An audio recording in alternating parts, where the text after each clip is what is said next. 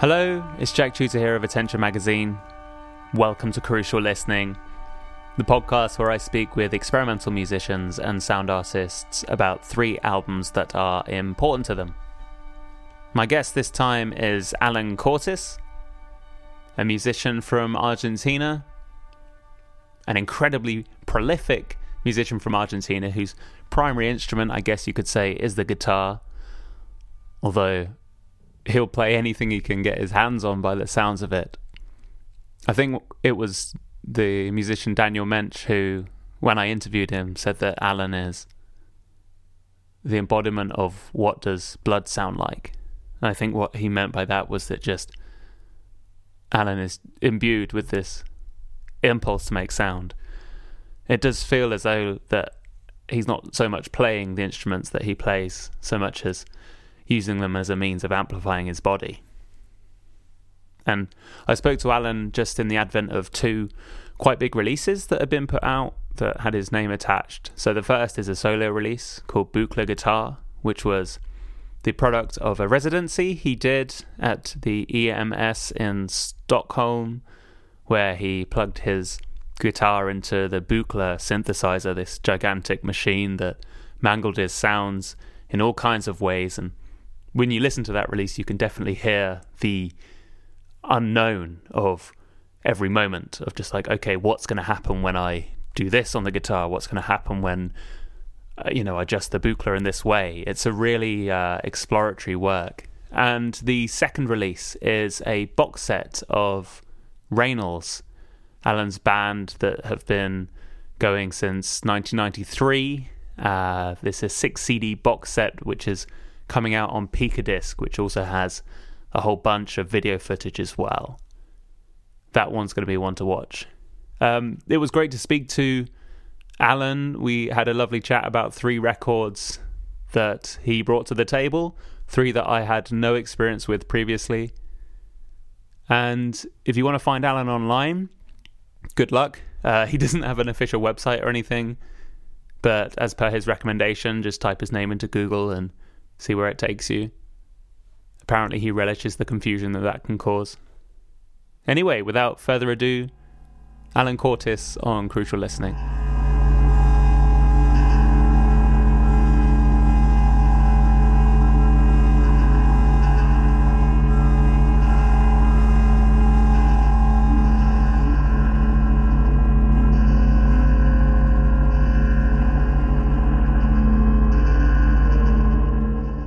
Hello, Alan. Welcome to Crucial Listening. Oh, hello. Sorry. Nice to meet you again. I should have said that I was going to be doing one of those radio-style intros.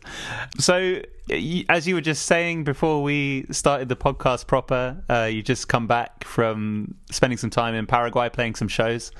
How long were you over in Paraguay?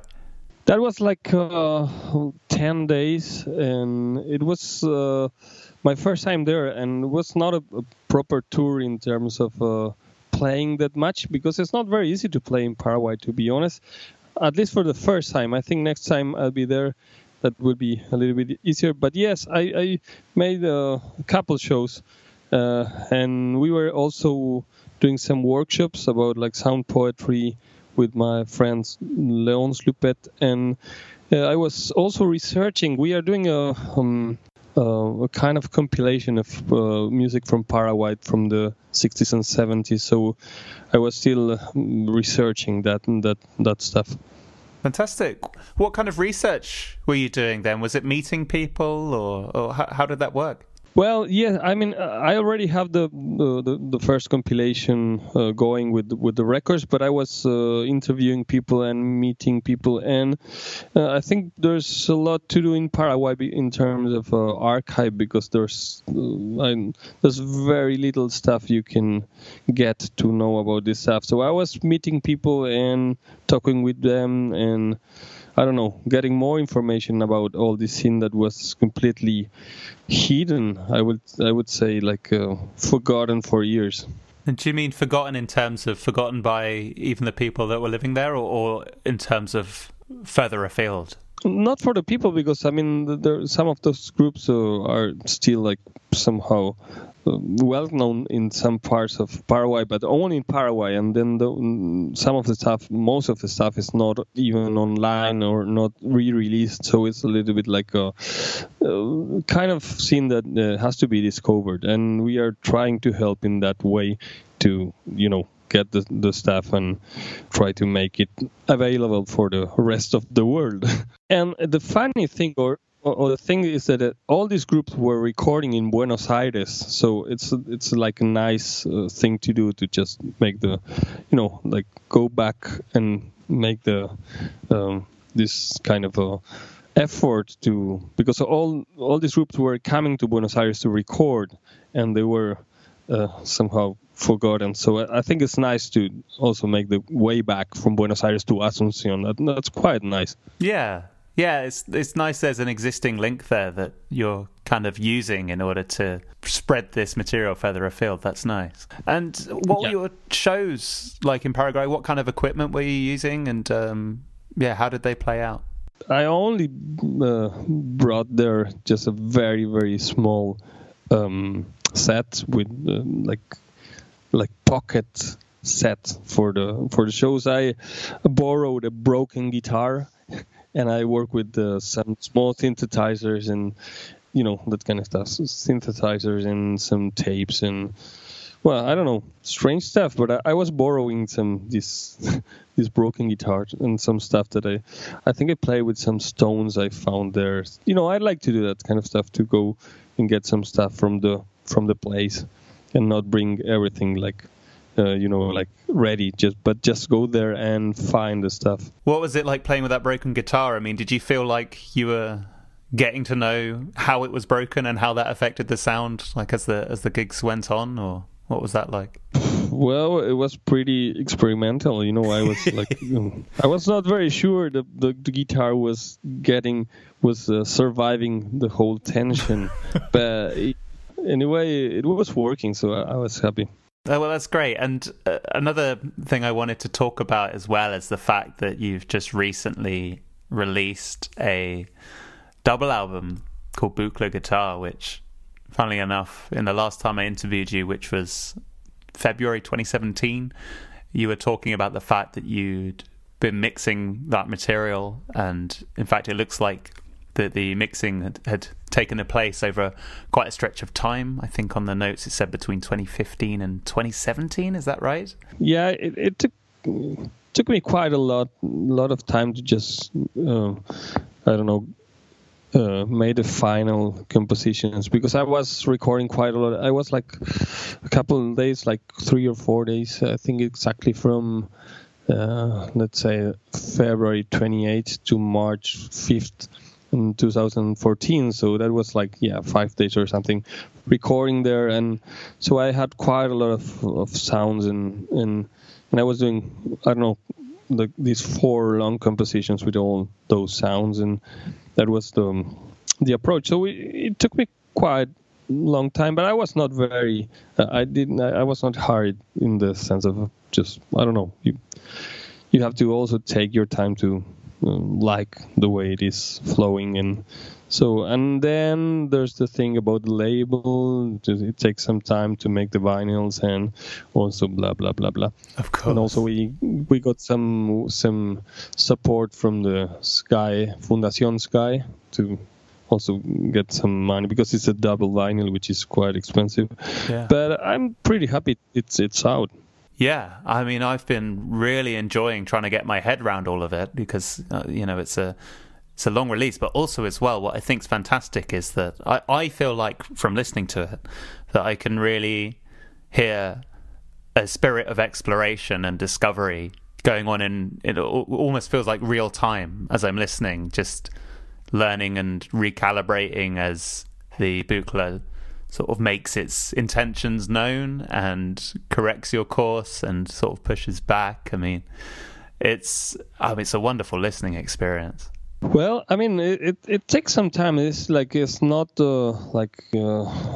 so what's in the word, like instantly. I mean, it's like it takes some time to get into that, what is going there and what is changing there, because it's a very special machine. And also it took me to that kind of approach that is like you have something, some kind of sound, and maybe something is slowly changing.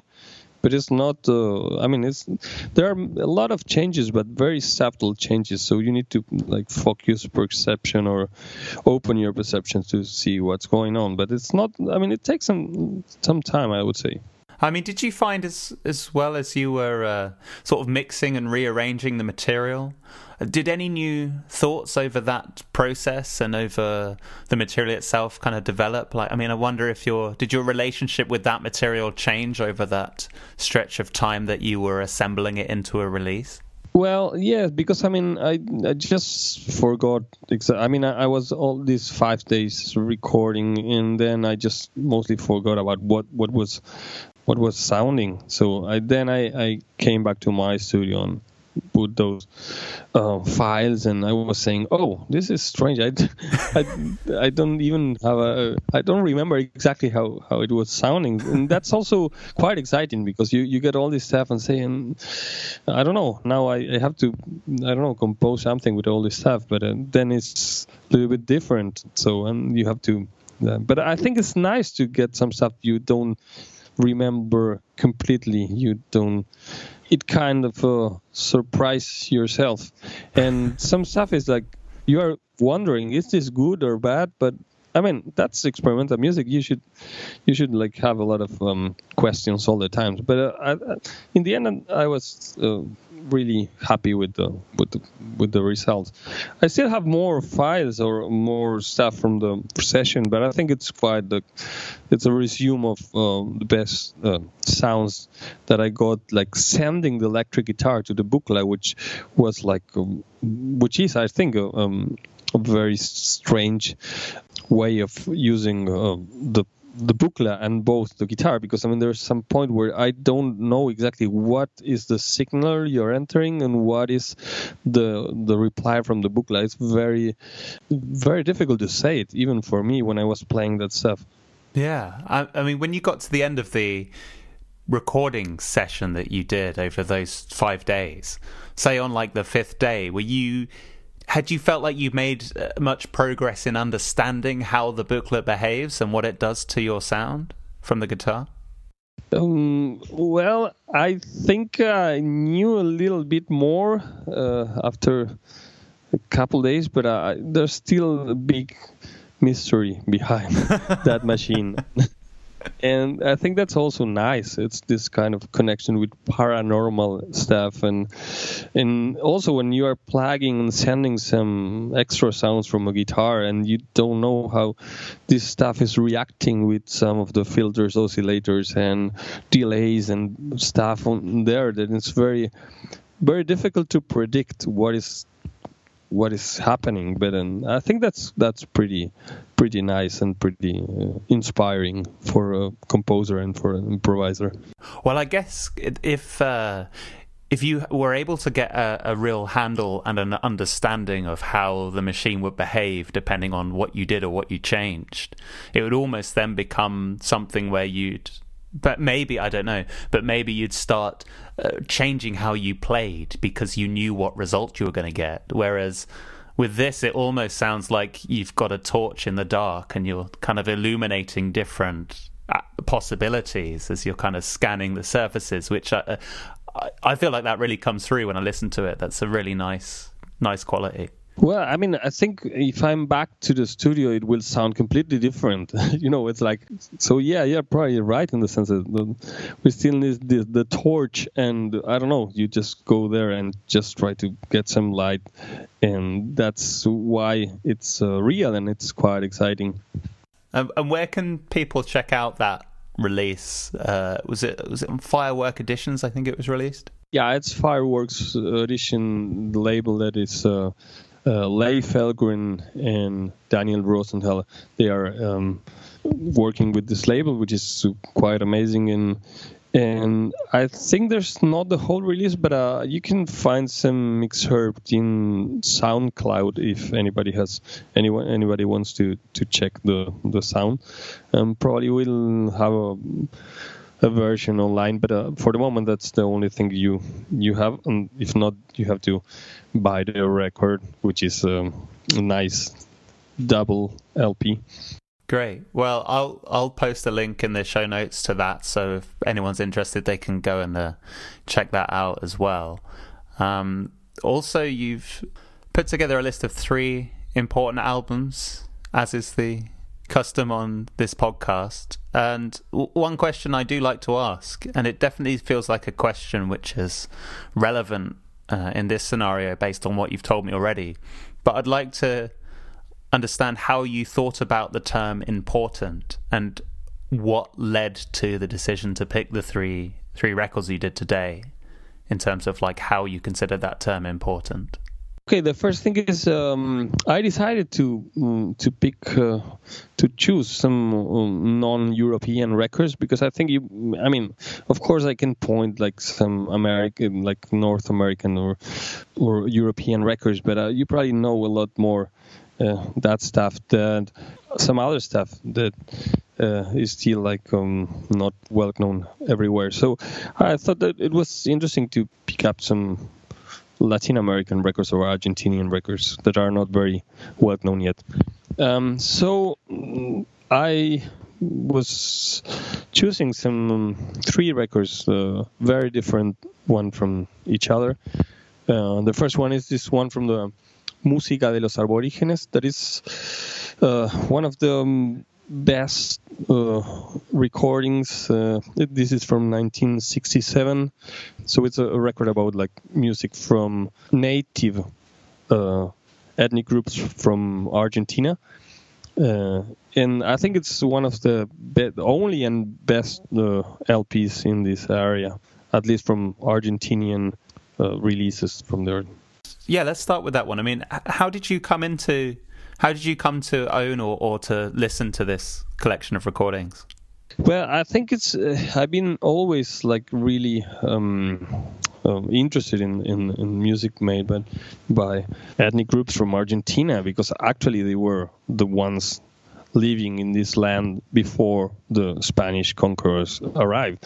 So I think it's quite interesting to listen their stuff. And I think I think this record for me is one of the most important records for Argentinian music of all times. I think even I would say is still like one of the most important records of experimental music, or at least Argentinian experimental music of all time. For me, it's really inspiring and it's like really powerful music. And it's music that is not working with the Western European focus, because some stuff is not based in the melody, or it's like for many times some people were like skipping this stuff or saying that this stuff is not so complex than compared to European composition and that stuff. But I think that's completely not very interesting approach, because I think this music has its own approach, and the approach is not based on like rational harmony and blah blah. It's like music with other way to approach, and you cannot say in art this is just to put like marks to everything and to put like so I think this music is great itself, and we should like try to avoid any approach from another tradition. But for many years it was like like also forgotten, because from the Western composition standards, this is primitive music, which I think is completely wrong, and it's completely ugly in terms of listening this music. But that approach was quite usual, and it's very difficult now in Argentina. If you go to a record store and you ask, I want music from from native tribes from Argentina. It's very difficult to get this stuff. It's not available on the record shops and everything. And that's, I think, is a big mistake, because I think it's really important for Argentinian music. Yeah. Do you think it's a case of, I mean, as you said there's a lens through which a lot of this music is potentially being graded, which is based on perhaps academia, perhaps like a journalistic principle of what constitutes, I don't know, high quality music, or I mean, where do you think the disregard is coming from? Why aren't more people paying attention? Well, I don't know. I think it's that I try to listen to this music just as music, because it is music. So the only thing I don't like about the record is this ugly voice in the middle, like explaining blah blah blah blah blah, like explaining this music as if were only like anthropological, examples only.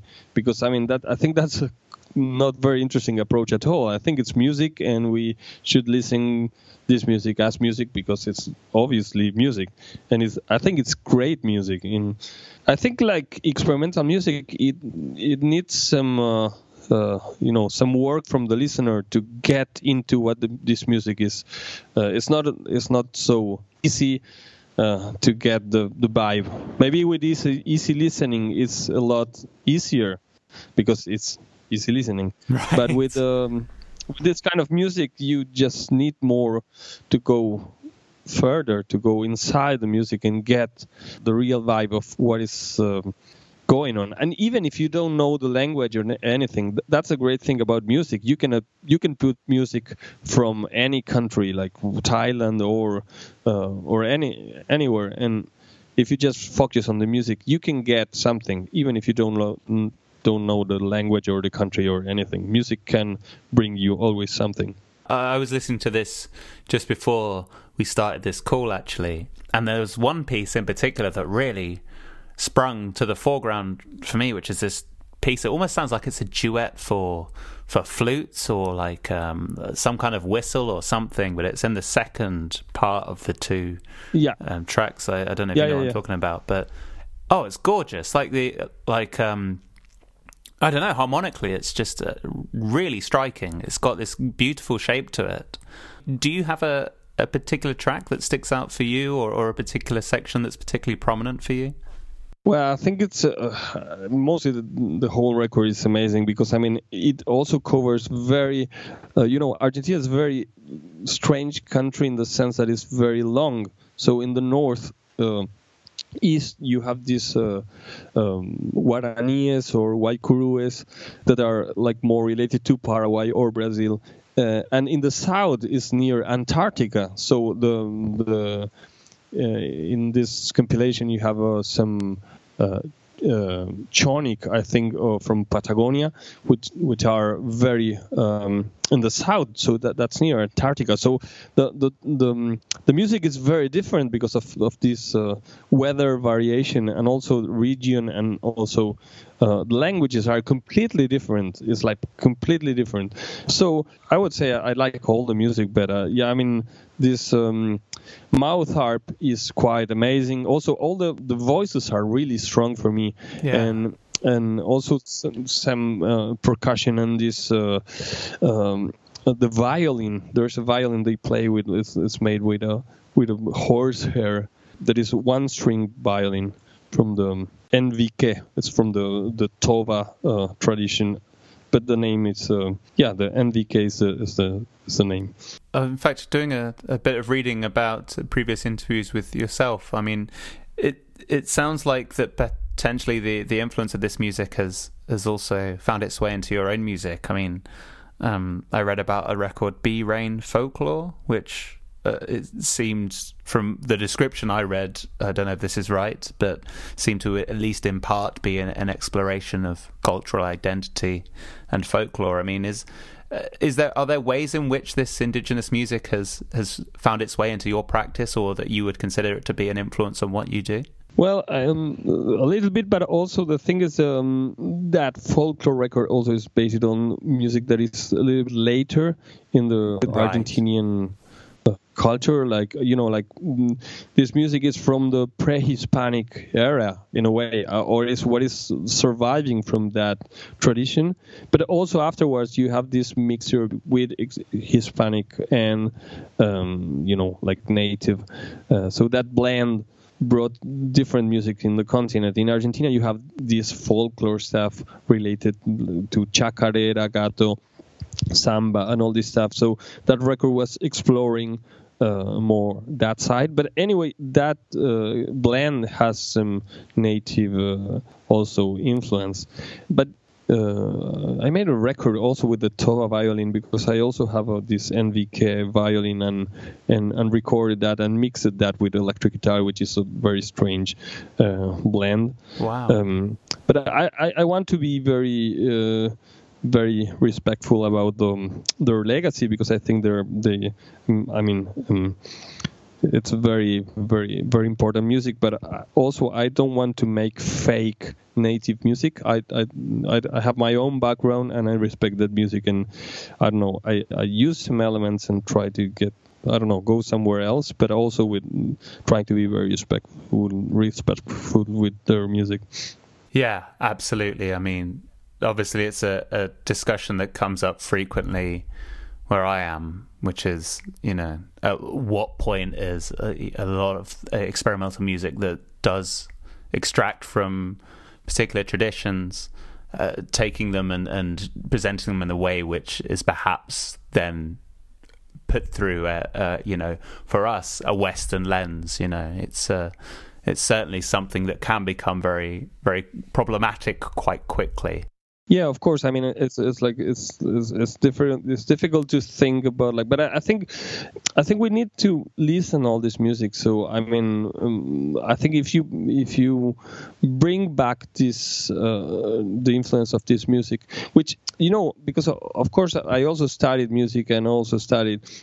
I know the academic side of the thing. So, but the thing is, they are in the academia. They are like somehow like forgetting this music, because I think it's super great music, and I think nobody's like taking it seriously enough, in my opinion.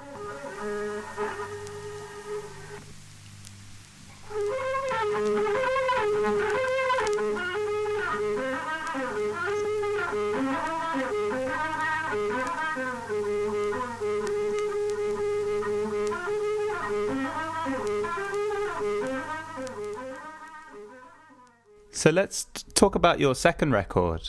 If you'd like to tell me the name of it, and then also a little bit about why it's important to you as well, that'd be great. Well, the second record was this record of a Paraguayan guitarist that is called Agustín Barrios. Agustín Barrios is, it has been like forgotten also for years, but he's considered one of the best guitar players of all times. Even some people, they say he's the number one.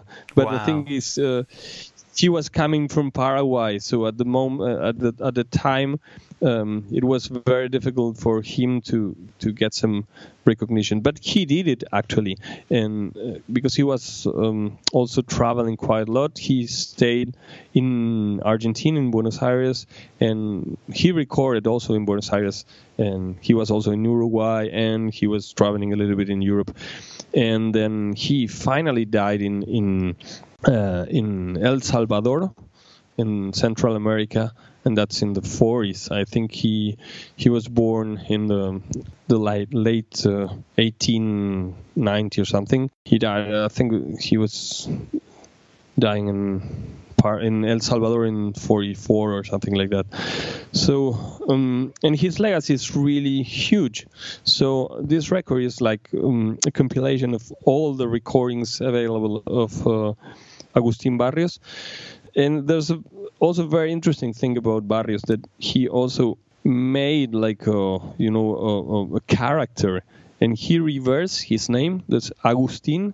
Yeah. He put it backwards, and there's Nitsuga. And he also took the name from cacique. That is like cacique is like a tribe chief from Paraguay. Mangore. So he reversed his name as Nitsuga Mangore. That was his nickname for, and also he brought some custom, like a chief, like a native tribe chief. So that was really advanced. You can think about the residents or keys or anything, but this guy was doing that in 1920 or something, which was really advanced. And actually his guitar playing is fantastic. I mean, so all these recordings, even if the sound is not superb, I mean, it's the sound you can get from at the time in the 20s and 10s, and then I think the other recordings, I think the latest are a little bit better from the 30s and 40s, but I think anyway the sound is not digital at all. But anyway, I think it's really great stuff. And I also played Barrios on the guitar. I studied some of his stuff. I mean, he has a huge output, so I think it's very difficult to play all his stuff. But playing Barrios, you can understand this guy was a genius. I think it's really massive the way he was thinking guitar, and it took a lot of time. For the world to discover his stuff. I think nowadays Barrios is completely one of the top guitar composers for classical guitar, but that's after John Williams recorded a record of Barrios in the 70s. Before that, he was completely missed in Europe. Only he was known in South America. But after the Williams record, I think he's more well known, like one of the, I don't know, it's in the top 5 of guitar composers of all times. Do you remember how you first came to know the music of Barrios? Well, I mean, the thing is, Barrios, a lot of his music is in a way preserving the traditions, because also he was traveling into Argentina and he was transcribing some popular tunes, but also like making his own versions with the guitar. And some of the stuff is really well-known Argentinian folklore or Paraguayan or Brazilian, and he was doing all this stuff. So some of the music is, part of the legacy of Latin American music that you know it, even if you don't know exactly that version. It's like, oh, I know this music, but then you listen Barrios' arrangement, and it's like fantastic. And so he preserved a lot of this stuff and made his versions. But I think I first heard about Barrios when I was 15 or something, because of when I was starting guitar. And at the time, I just was wondering who he was. But then with the years and playing, I understood this guy was really beyond anything and really very advanced for the time. When I bring up the interview that we had last time in February 2017, but you had mentioned you just started playing some classical guitar again and just started playing some Barrios pieces again. Are you still in that phase of playing more classical guitar? Yes, I'm still having that stuff. I think it's a nice thing when you don't have any pressure. It's just like to have fun, and I'm not sure if I'm doing a record with that, but I like to do it for myself, and also it helps me a lot to get some music flowing, and I think it has some influence on the records, experimental records later, but I don't know how exactly, but I think probably it has some kind of influence. I wonder if it's kind of the fact that you're stepping so far outside of the scenario in which your records come to be, so that experimental spirit or whatever that you employ on your records. I wonder whether reconnecting with the classical stuff is sort of almost like it makes the distance between the two more apparent. I don't know, or it's like going into the cold to go back into the hot again, perhaps. I think it might be that, or also it's a little bit like an iceberg. You have the part you can see of the iceberg, but also you have something below the water. So it's like that's the iceberg is both what you can see and what you cannot see. I iceberg is below. So I think I like to think this. I think I really like music basically, and I like beautiful music. So I like classical music, but also, on the other hand, you have a lot of people playing this stuff with a like very, I would say, standard attitude. You have thousands of classical players with a standard attitude, and that's what I don't like to be. Just like I don't like to be a classical player only, because that's a lot of people doing that already. So the world is not needing any more player with the standard approach. So for me, it's more that than getting that stuff. But I also have this other stuff that is more like adventurous. So I think get something in the mix with the classical then. But I'm still also wondering what to do with both traditions. And do you have is there a particular piece by Barrios? I know he's got I think I read that there's over 300 of his compositions documented, but is there a particular piece that sticks out in your mind? Of course, his masterpiece is called La Catedral. That is the cathedral. That's one of the main pieces, and also the Danza Paraguaya, that is the Paraguayan dance. So those are kind of classic. But I think he has quite a lot of stuff. All his stuff is really brilliant.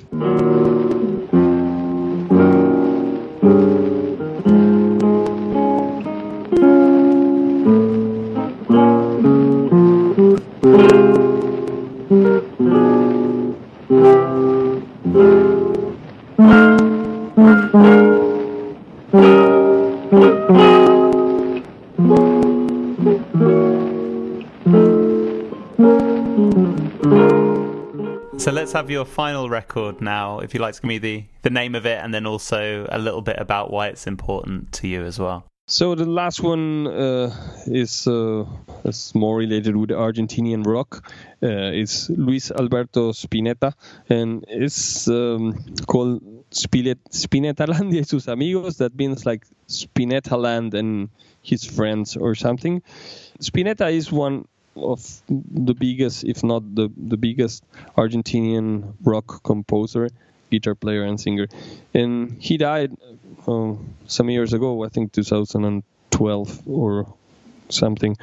And he was doing, of course, he has some brilliant stuff with his first band, Almendra, the second one, Pescado Rabioso, and Invisible also is great. Then he went more into jazz and some other stuff. But I think his stuff is always challenging. But this record is not the most well-known. Actually, was also forgotten at some point, because it's a record he recorded after Almendra, and so it's his first solo record. But actually, he had the contract with the company, and he delivered this record that was very difficult to sell, because and it's a quite like crude in a way rock record, but also at the time is quite like sensitive and it's a little bit strange. And so he recorded with some friends that are also well-known figures from the Argentinian rock, like Papo or Miguel Abuelo. What I like about this record is like also it's a record is very, very wild in a way, and it's not very. They recorded just in a home, and it was like very free form for the time, and it's the kind of it's quite experimental for Spinetta in the sense of having something very spontaneous, and I think it's a quite nice record. But it's like it's not the. You can also probably choose more well recorded records, but Spinetta. But I like this raw approach of this record. That is a little bit raw, but also very spontaneous, and it's like very very touching in a way. I can't believe I'd never heard of Spinetta before, and this is the first experience I had, and I was really surprised because it sounds so. As you say, it's a wild record, but it sounds big.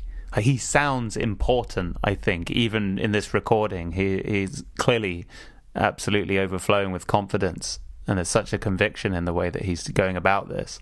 But in order to find out more information about it, I had to translate, I think, like the Spanish Wikipedia page about this release, because there wasn't one on the English Wikipedia at all, which I think says something in itself.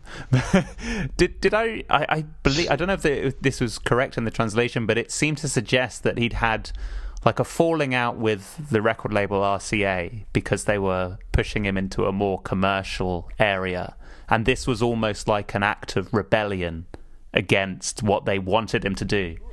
Yeah. I mean, he had this. He had to. He had a contract, so he had to deliver one more record, and he came with this record that was completely, I don't know, strange. So they didn't like the record, and actually the thing is, the company, of course, RCA, didn't like the record, and they put a cover that is what it was called.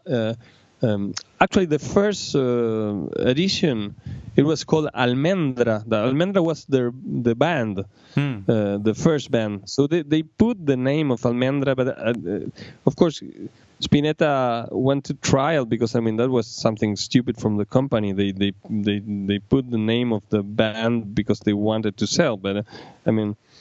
And then there's a second edition that is called La Búsqueda de la Estrella. That means like in search of the star or something. But I mean, yeah, of course, it's a record that is it was strange and not very successful at all, because it has like 3 editions with different covers and of course this trial thing, and so I think also that's nice to check this story. Yeah, I always kind of enjoy a bit of record label controversy around a release. It generally indicates that the music is quite interesting. But, I mean, did you ever get a chance to see him play live at all?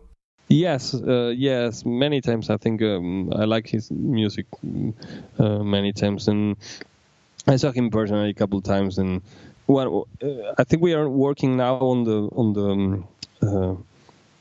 on the Reynolds box set, because I mean we've been playing for many years with Reynolds, and last year we were working on this box set, and it has some quote about that when we gave Spinetta the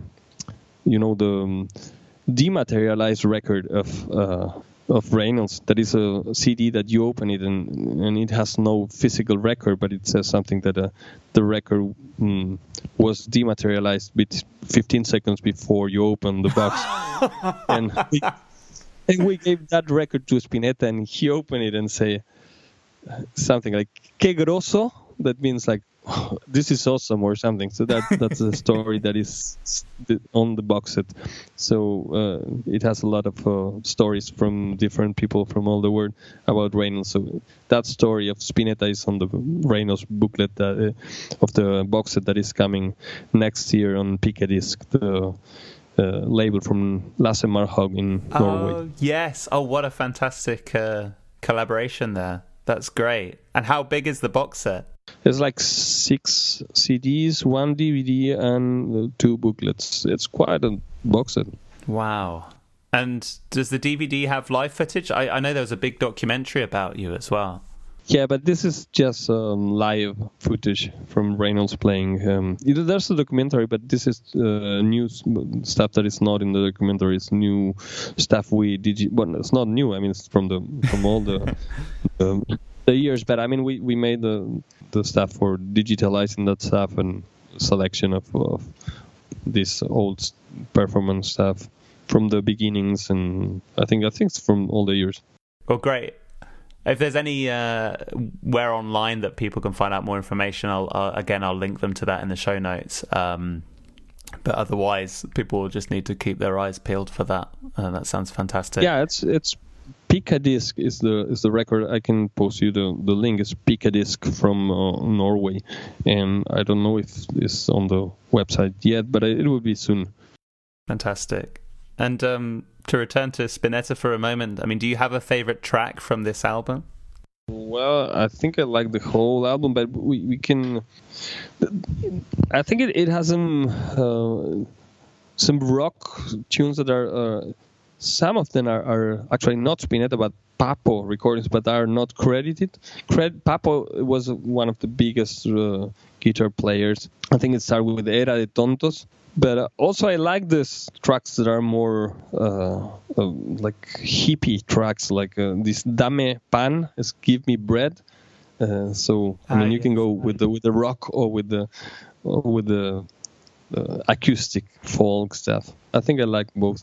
Yeah, the track that stuck with me to begin with is I can't remember what the name is, but it translates as to something like Into the Forest or something like that. It's in like the second half. I don't know if you know which one I'm talking about. Yeah, I mean, it's Vamos al bosque, nena. Yes, that one. Let's go to the forest, baby, or something. Yeah. That one really, I've been playing that quite a few times over, because the backing vocals on that are really nice. Yeah. Did I also read something about that Spinetta gave Papo his guitar or something as well at the end? Yeah, and he sold it. he quickly sold it, but I mean, it's like there are many stories about it on the rock scene, those years. Vamos al bosque.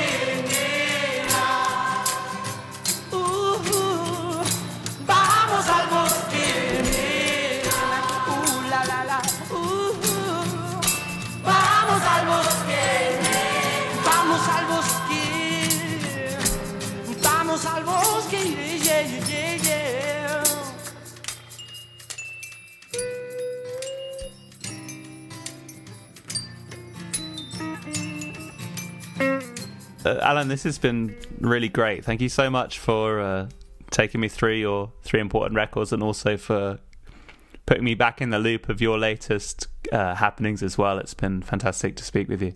Well, it's a pleasure for me, and I think it's always nice to check this stuff and see what we can say about this stuff. Absolutely.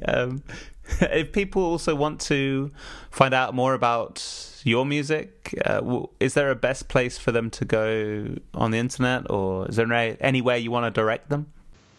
I've been quite specifically chaotic with the internet. It's my policy. It's like I don't have an official website. There are, I think, like hundreds of websites with stuff that I've been doing, and I also have some stuff by Anla and some stuff by Alan. So it's very confusing, and I like it. I think it's very good to be confusing. So I think just go there and put Anla or Alan or Reynolds or whatever, and I think you can get some more confusion. Fantastic. That's great. Well, in which case, we'll leave it there. But thank you very much again, Alan. And to everyone listening, I will see you next time.